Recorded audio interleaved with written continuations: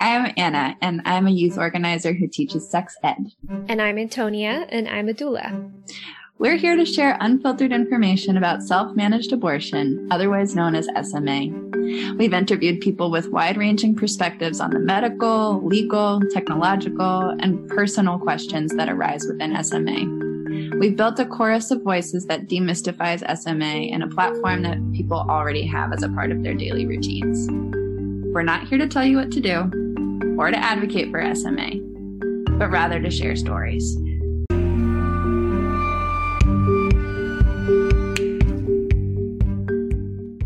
So this episode, we're chatting with Farah Diaz-Tello. She is a human rights lawyer and senior counsel for an organization called If When How, which is a national network of law students and lawyers who work together for reproductive justice. We wanted to chat with Farah because we wanted to get into what legal risks were involved with SMA. We definitely mutually had a moment where we were like, Anna and I, where we were like,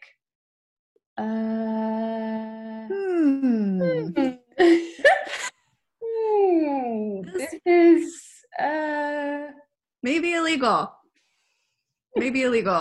So let's maybe talk to a lawyer and see what a lawyer thinks about this stuff. Yeah. It's incredibly, incredibly complicated, the legal landscape of this right now, because for the most part, there really isn't precedent. And so what is really cool is that Farah and the team at If When How, they are talking about this and creating kind of a blanket of legal support for folks who, just like us, are trying to come up with answers to really, really, really hard questions surrounding choice, surrounding their bodies, surrounding care and what type of care folks can actually provide to other people. So we're just scratching the surface with this conversation, but she really gave us some beautiful compass points, and we learned a lot. Farah, could you tell us when you first learned what an abortion was, or give us sort of an approximation of whatever that memory might be? Yeah, so I think, thinking back, my first exposure was when I was in the 6th grade, and it was kind of like floating around in the public discourse. I think at the time it was around George Bush the first, and like people were saying like how good of a president he would make because of his opposition to abortion. And I think I didn't really like understood what that meant. So I did what any young nerd would do. I went to the library at my school, where they had these big binders of like news brief things. I don't even think these things exist anymore. And so I like looked it up and like tried to find out what it was all about. And the first thing I read was an article about Carol Downer's self-help work. So like my first understanding of this thing that was like politicized, I mean, growing up in Texas, it was vilified or whatever. My first exposure was to people who were taking charge of their own health and their own fertility. And so there was no part of me that understood that as like politicized or controversial. It was just care that people provided for themselves and other people. Because my first exposure was to manual vacuum aspirations or menstrual extractions done with a Del-M, I was very confused as to like why there were clinics. It wasn't something like it took a bit more learning before I figured out like what it was that people were talking about. And I remember, I think that there was a clinic that was probably not far from where I was, because I remember going past a building one time where people were carrying protest signs. It was like, babies are killed here. And I think I asked my Girl Scout leader, I was like, what is that? And she's like, just ignore that. And then at home, like with family, was it ever at the dinner table? Never. Not once. No, I was raised Catholic, and I think I went to a church that was particularly, I'm okay, you're okay. I mean, I mentioned I grew up in Texas, in Austin, but in suburbs of Austin that are in Williamson County, which is much more conservative. But it was never something we talked about. I mean, I think our version of dogma, we didn't talk about gender or sexuality at all. The catechism was very like, well, They say the earth was created in 7 days, but how do we know how God interprets a day? Like evolution is probably okay. A little more focus on like the social justice teachings than on like the dogma around sexuality and like questions of when life begins. So I don't know if that's changed at that parish since the intervening many years, but yeah, it never came up ever. Okay, so you're in the library, you're in your head, you have a cool Girl Scout leader who's pointing you, telling you what's what. How then did this spark of like, oh, I want to work in this space, when did that develop for you? That was probably more in college. Well, okay, so I would say I was like a reproductive health hobbyist in college. Like the people I was hanging out with and all that, like that was just like the things that we were talking about, like how to take care of yourself. I mean, I feel like it was probably fairly similar to the genesis of our bodies ourselves. And also it was something that I found very empowering. Like at the time, being able to access healthcare and access reproductive healthcare through the university health services and all that, it felt like a very empowering thing. And the internet was still relatively young at that point, so feeling like I had access to all this information was really appealing to my nerdy side. For a long time, I ignored a calling to the law, and I was always very interested in social justice issues and addressing problems our society is facing. So I think that, in retrospect, it all makes sense that those things would have come together in the way that they did. It didn't hit me until I was thinking about going to law school, but I knew, or I think I eventually figured out that my trajectory was going to be toward the practice of law in service of equality and liberation. And then given my reproductive health hobby, I guess this was the sensible place for it. Mm. And now it seems like your practice is focused on self-managed abortion, yeah? It would be more accurate to characterize my work and the trajectory of my career as being about people's sovereignty over their own bodies and ability to make decisions without punishment. A lot of it has focused at the nexus of criminalization and reproductive health decision-making. And for a while, especially when I was with the SIA legal team, that was the entire focus of the work. But since the merger with If When How Lawyering for Reproductive Justice, it also gets to encompass other areas like birth justice, people making autonomous decisions about birthing, and some degree of work on access to care for minors. We have strategic initiatives. I'm not going to launch into the whole thing, but anyway. You mentioned that when you were first discovering abortion in the library, it was very much aimed at manual extraction and whatnot. How did you feel when you first heard about these pills? My first exposure to that was when articles were coming out about the approval of mifepristone, which I guess at the time it was calling RU-486, which sounds like, I don't know, like some kind of radioactive agent. But again, it was one of those things that seemed like completely non-controversial. And I think, again, I remember reading this is the moral property of women and how this would be a big step toward liberating abortion. And my reaction was like, well, oh, okay. That's that's a cool thing. Sure. At the time, maybe I hadn't fully comprehended what it was like for people to get care in clinics. So, I didn't maybe have an understanding of what an uncomfortable process it could be, how humiliating it can be. So I didn't fully see the promise of abortion pills, but I was primed to sort of embrace the new technology. Oh, great, of course. If you could take a pill, why wouldn't you take a pill? It wasn't attached to the idea of danger or stigma or anything like that. I think I hear from a lot of folks who have been exposed to a lot of misinformation about the dangers of abortion pills. And that wasn't, again, because my first exposure was through French doctors have created this new thing, and it can safely induce an abortion, it just wasn't fraught.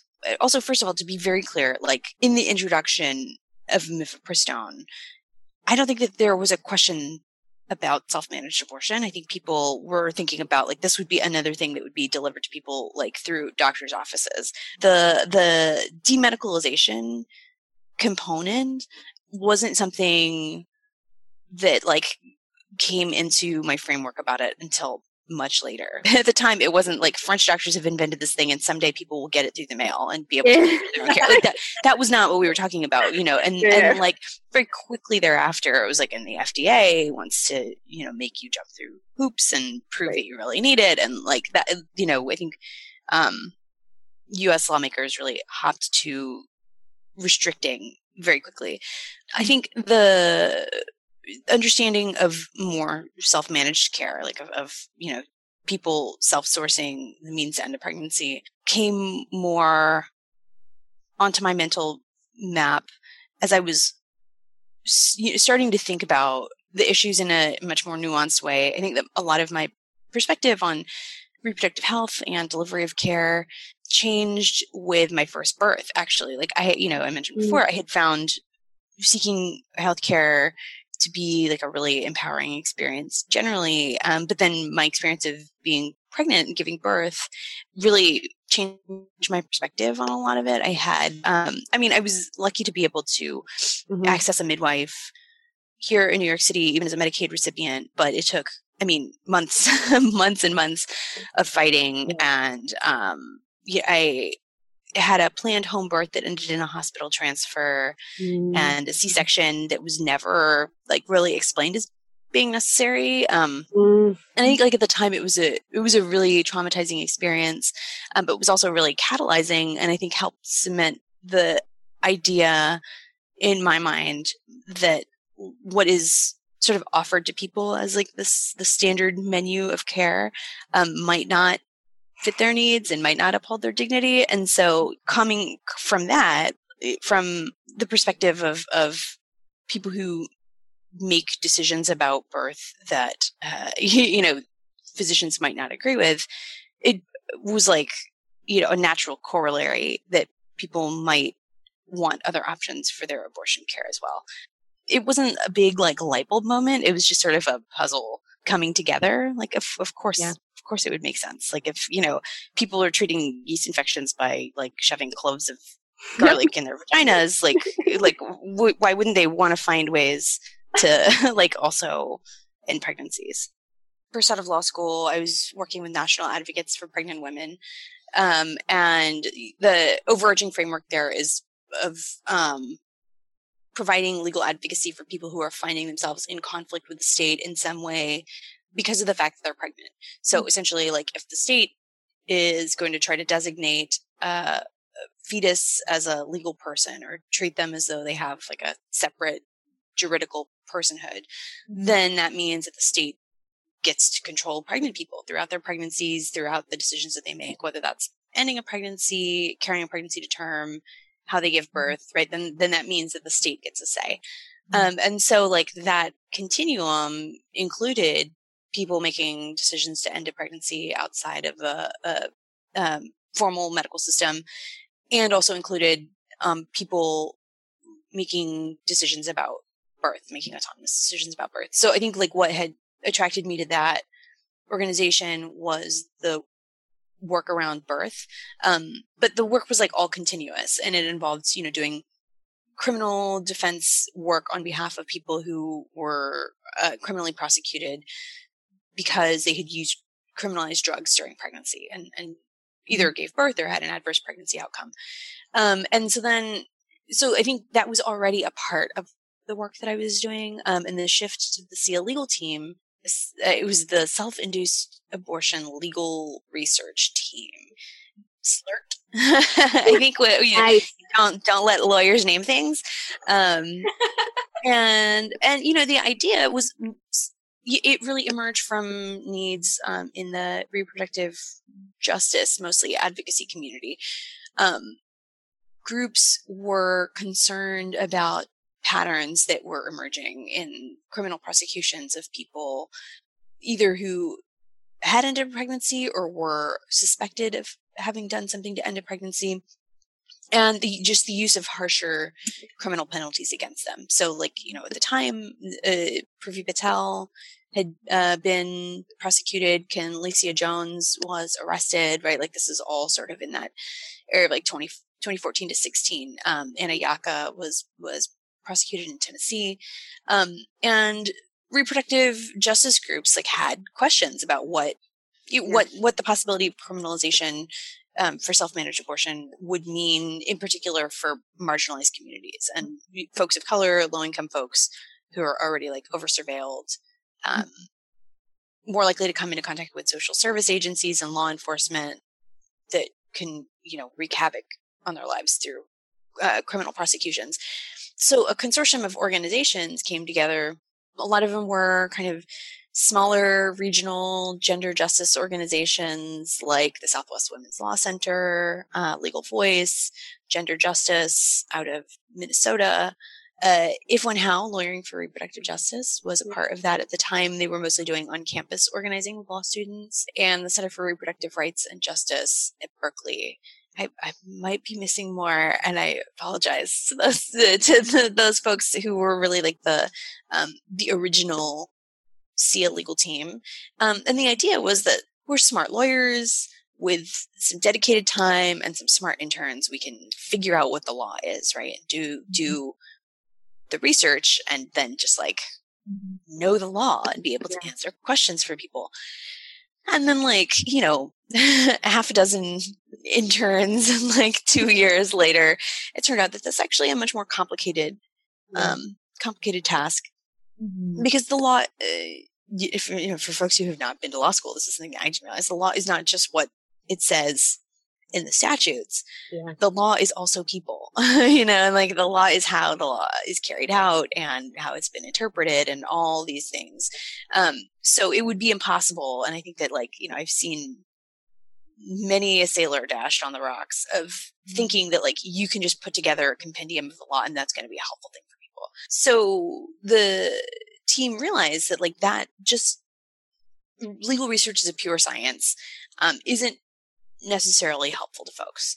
So it transitioned from being the legal research team to just being the legal team and to focusing more on legal research as an applied science, and working to transform the legal landscape so that people who ended their pregnancies outside of the formal medical system could do so with dignity and without fear of punishment. And so that meant working more closely with grassroots groups who are coming into contact with pregnant folks who had questions about self-managed abortion. Like, these activists wanted to know how they could talk about this issue without exposing themselves to liability, without getting people into trouble.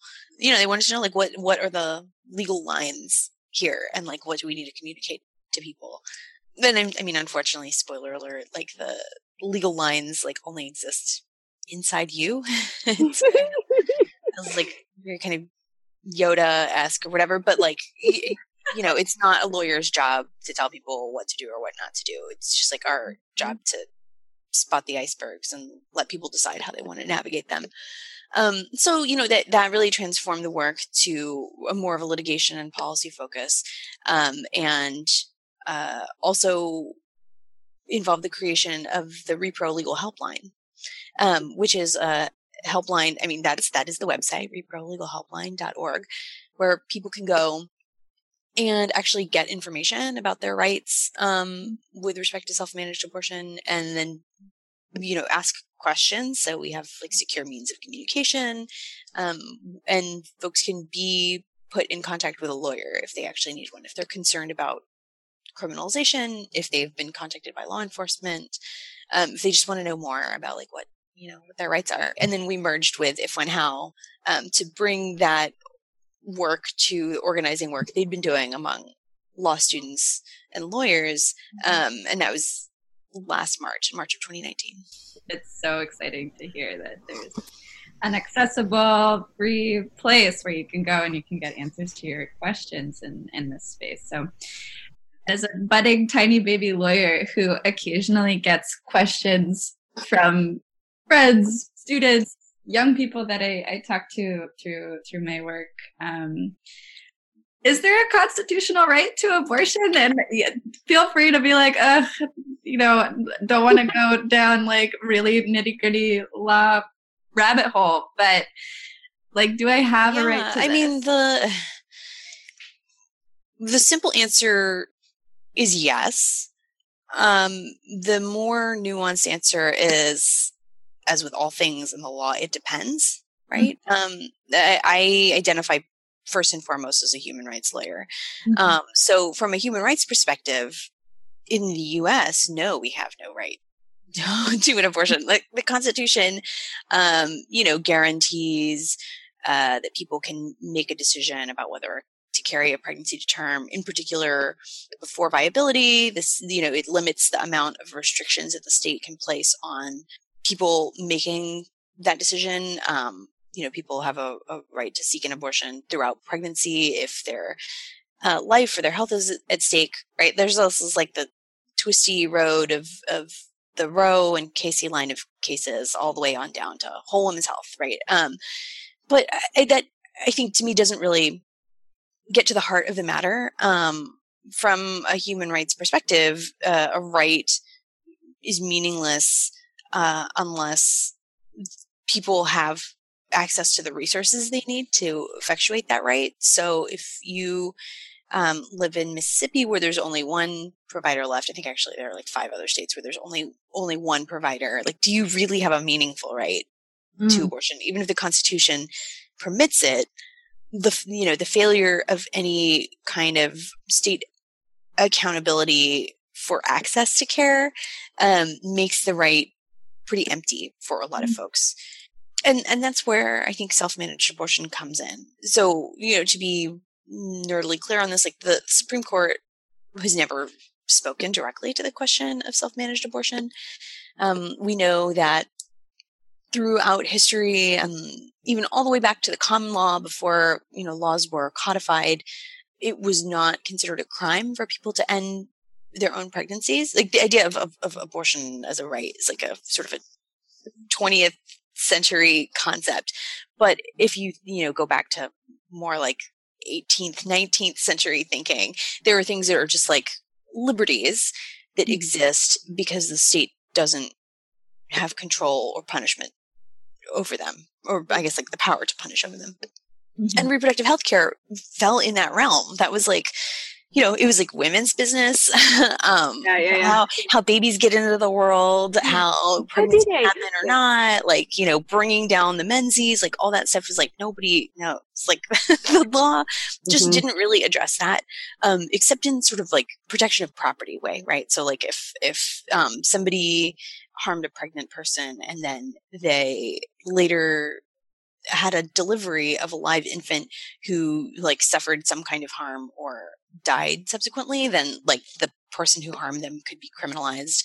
But that was really like, it wasn't applicable to the pregnant person themselves. So by default, people had a right, but there was, like they didn't go to clinics. They went to like their local midwives and their healers and like the people who were providing that like women's business reproductive health care that nobody really wanted any part of. And that persisted until about the 1850s, when medicine as a profession started coming together and formalizing and wanting to determine what their their scope of practice was going to be. And reproductive health care, I mean, if you think about it, especially at the time, the majority of women were going to have a baby at some point, right? Like that would be pretty good business if doctors, if physicians, people with the title of physician could get into the business of delivering babies.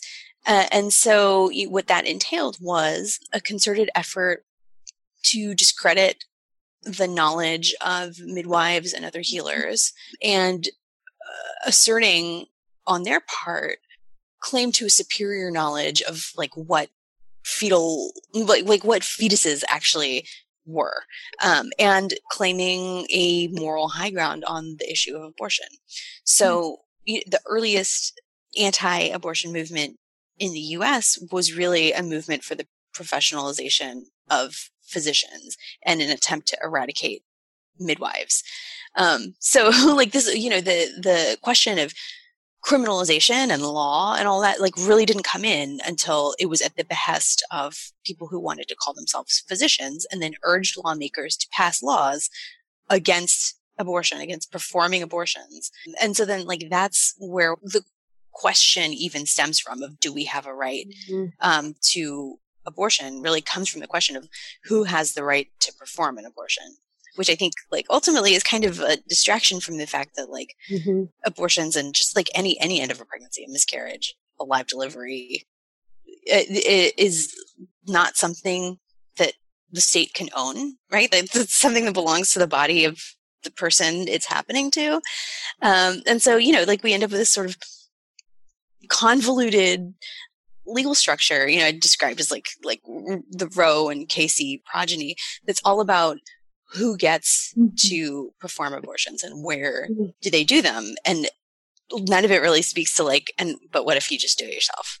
And so, our job, my job is to protect that for people and ensure that the state doesn't use its punitive power to try to take that away from people.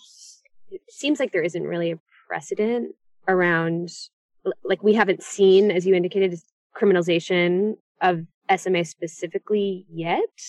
Are you kind of preemptively trying to get creative around how one would interpret the law for these cases when they will eventually come up? Is that part of the work? It's part of it. I mean, I think I would go back to what you said about whether we've seen criminalization, and like, the passage of criminal laws and the criminalization of people are two very different things, right? So just as like a quick primer, the vast majority of states, there is not and has never been a law that made it a crime for a person to end their own pregnancy. That is the common law understanding. There are a small handful of states. It's 5 states now have laws on the books that are mostly holdovers from the 1800s that criminalize a person who submits to or solicits an illegal abortion, and mostly misdemeanors. Those tend not to be used very frequently, although some of them have. Like New York, there was an arrest of a woman in 2011, and we have been paying close attention to those laws and making a concerted effort to remove those laws where they exist. The much greater threat it comes from prosecutorial overreach and from practice. So, I mentioned earlier, Purvi Patel, Kenlecia Jones, right? Like they were in states that don't have a crime on the books that permits arresting people for having ended their own pregnancies, but prosecutors did so anyway, and in ways that are completely devastating to their lives. So I think our job is both on the policy front, right, to ensure that any potential threats in the law are repealed, that the laws are reformed, that more protections for people's reproductive decision-making are installed in laws in as many places as possible. But then also on the litigation front, fighting against the unjust, just unlawful criminalization that people experience when prosecutors take other laws that are not specifically applicable to a person who ends a pregnancy and misuse them that way. Is there any kind of like shared theme in the kinds of laws that get manipulated? Like what are the charges people get brought in for? Often when I'm teaching about this, we break them out into categories, right? There are the actual criminal bans on self-managed abortion. There are the criminal abortion laws, the ones that were targeted at the midwives and other healers that are misused against people. So, like essentially treating people as though they are their own, like quote unquote illegal abortionist. Wow. Then there are feticide and fetal homicide laws. And the perverse thing about these is that those laws were mostly passed in the name of protecting pregnant people from harm. So if you can think back to the Lacey Peterson case, she was murdered at an advanced stage of pregnancy by her abuser, and then that led to the passage of the federal Unborn Victims of Violence law, right? So like laws that are intended to protect pregnant people being turned against them for ending their own pregnancies. But then the last category is like literally anything else. Like a prosecutor can, like there are no categories. When it comes to prosecution, like it really, if a prosecutor decides that they want to punish somebody, they're going to find a way to do it. And so, common themes are just very antiquated laws, like laws around concealment of a birth. And these, again, these are laws that were passed in the 1800s to punish people for having births out of wedlock. Concealment of a birth, sometimes improper disposal of human remains. Like that's kind of a weird thing because people have miscarriages all the time and nobody tells you like what you're supposed to do. And even people who try to do the right thing. There was a situation in California where a woman, had saved the fetal remains because she wanted to have them tested by her doctor to see like if there was some explanation for the miscarriage of this wanted pregnancy. And through this like convoluted chain of events that involved those serious misunderstandings, police essentially like a SWAT team broke into her home and like rummaged through her freezer because they had gotten a report that there were human remains in the freezer. So like there's almost no way to win. But I would say a lot of antiquated laws, which I think really speaks to a need to update criminal codes for the present day. And some states have taken the lead on that, like Massachusetts in 2017 passed the Negating Antiquated Statutes Targeting Young Women Act, or the Nasty Women Act, which repealed a series of laws criminalizing like fornication and adultery and like all these sort of weird, their puritanical history really shows through in the criminal code. And one of the laws that was repealed was the criminal abortion law that it was actually like used against a woman for self-managing with pills, I think in 2007. So there's some progress, and definitely, in this current political moment, a recognition that we need to increase protections at the state level, at every level, really, right? Even at the municipal level, to the extent possible, because we just don't really know what the future of that convoluted Roe line of cases is going to be at the Supreme Court level. Oh, it's so Handmaid's Tale. All of that, like the fact that these laws are coming from so long ago is just such a concrete, like, representation of how backwards everything is going right now. Where they're like, oh yeah, let's bring this one back. Let's start talking about, quickening again. I know you mentioned the hotline, and remind me the name of the website so that folks can have that just sort of on their mind. Yeah, it's reprolegalhelpline.org. Awesome. So and they can also get there. They could get there through our website, also ifwhenhow.org. There are links aplenty so that people can find their way there. Beautiful. I was just wondering if you could offer any other tips for just sort of minimizing your legal risk in this space. Like, what are things other than sort of consulting with a lawyer? I'm thinking about what my immediate concerns would be. It's like privacy, like what am I doing about surveillance? Yeah, so absolutely. And these things also, like, so that nobody feels like they have to be writing this down. This is all the type of information that you can find at reprolegalhelpline.org, because we know that these are concerns that people have. Concerns about privacy, and in particular, digital privacy. We suggest resources where people can go, if they're concerned about surveillance, and whether that's surveillance by state actors or private parties, right? Because some people's reason for wanting to self-manage is because they are experiencing intimate partner violence and they don't want other people in their lives to find out, right? So we provide resources like the Electronic Frontier Foundation's surveillance self-defense toolkit, where people can learn more about, their digital footprint and how to minimize it. Also understanding like what are the types of evidence that have been used in cases before. And it's, generally it's not like cloak and dagger, like, CSI policing tactics. It's just very simple things, like something that someone told to a friend who told to a friend who told, who called the police, right? Like that run of the mill information sharing. And then also information that gets shared by healthcare providers to law enforcement.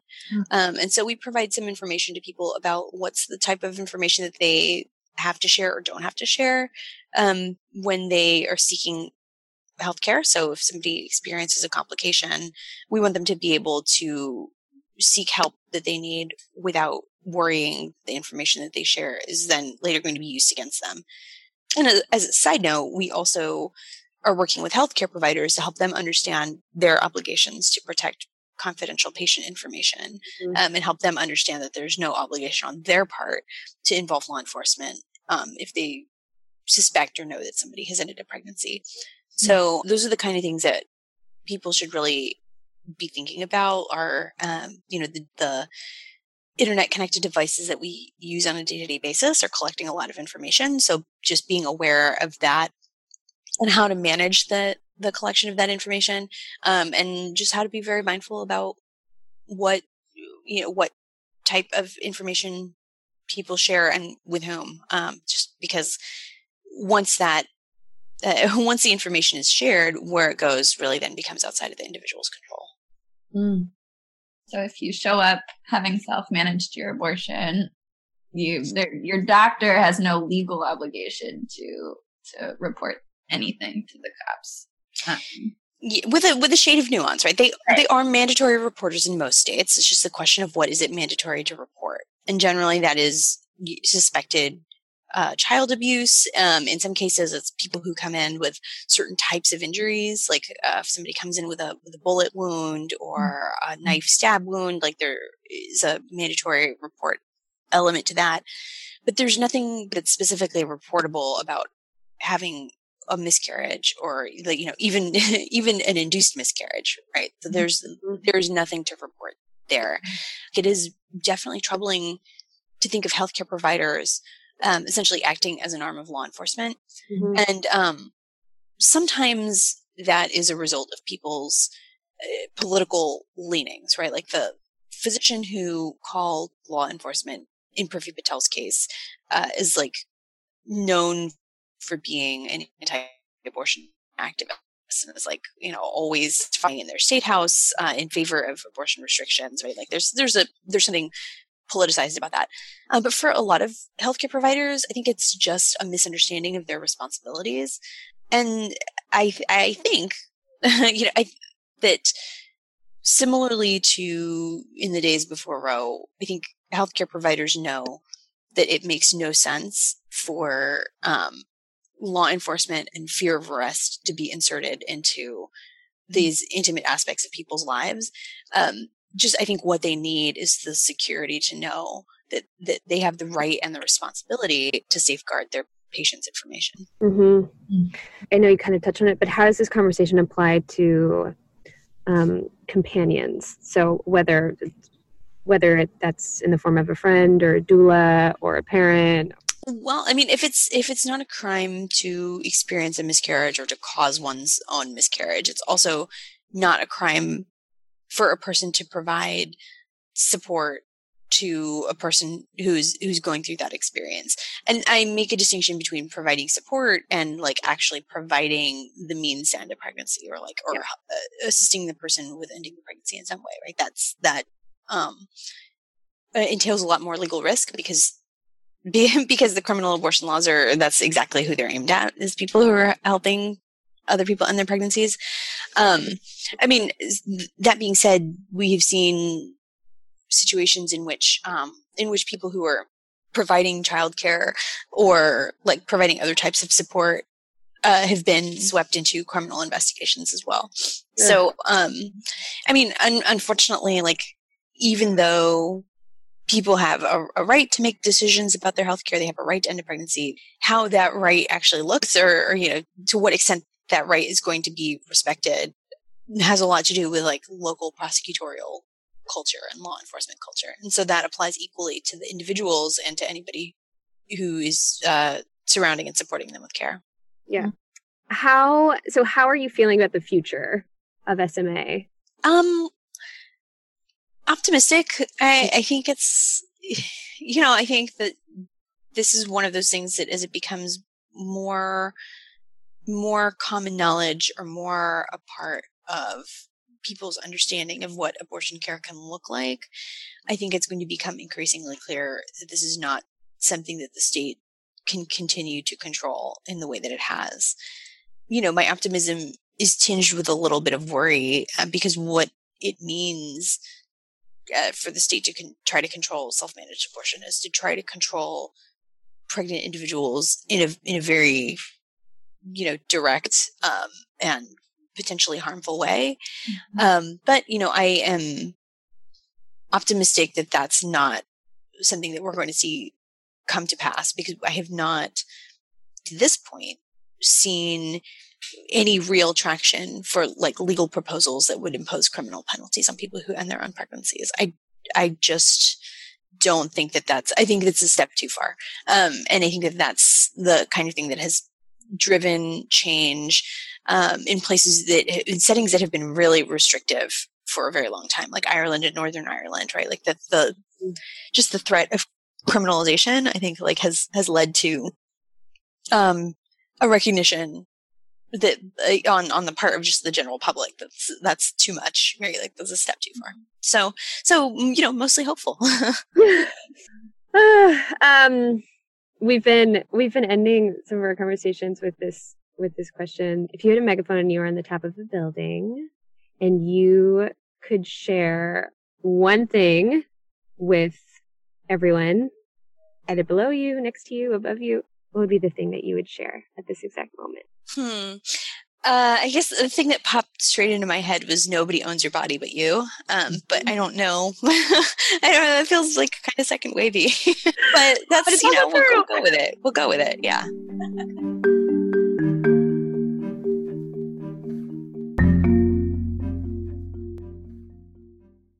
And that's it for this episode. We want to get these stories to folks who are looking for them. If you know of anyone who wants to learn more about this topic, a friend, family member, or colleague, please share this episode with them. Our goal is to demystify this conversation, and what that takes is talking about it. Head over to our website, smapodcast.org, to get the resources discussed in this interview, as well as the transcript, which we have in both Spanish and English.